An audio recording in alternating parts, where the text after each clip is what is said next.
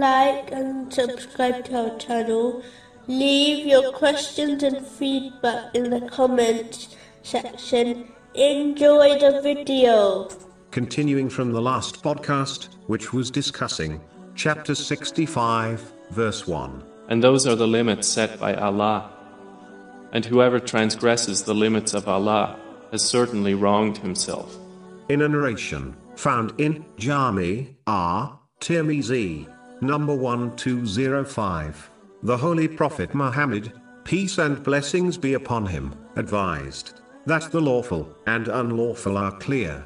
In between them are doubtful things which should be avoided in order to protect one's faith and honor. The vast majority of Muslims are aware of the obligatory duties and the majority of unlawful things, such as drinking alcohol. So these create no doubt within Muslims, therefore, they should act accordingly, meaning, fulfill the obligatory duties and abstain from the unlawful, according to the traditions of the Holy Prophet Muhammad, peace and blessings be upon him.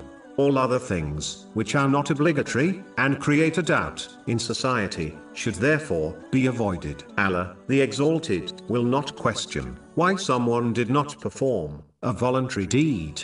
Instead, He will ask why they performed a voluntary deed. Therefore, leaving the voluntary action will have no consequences in the hereafter, whereas performing a voluntary deed will, meaning either punishment, reward, or forgiveness. It is important for Muslims to act on this short but extremely important narration, as it will solve and prevent many problems and debates. It is important to understand that when one indulges in doubtful or even vain things, it will take them one step closer to the unlawful. For example, sinful speech is often preceded by vain and useless speech. Therefore, it is much safer for a Muslim's faith and honor to avoid doubtful and vain things.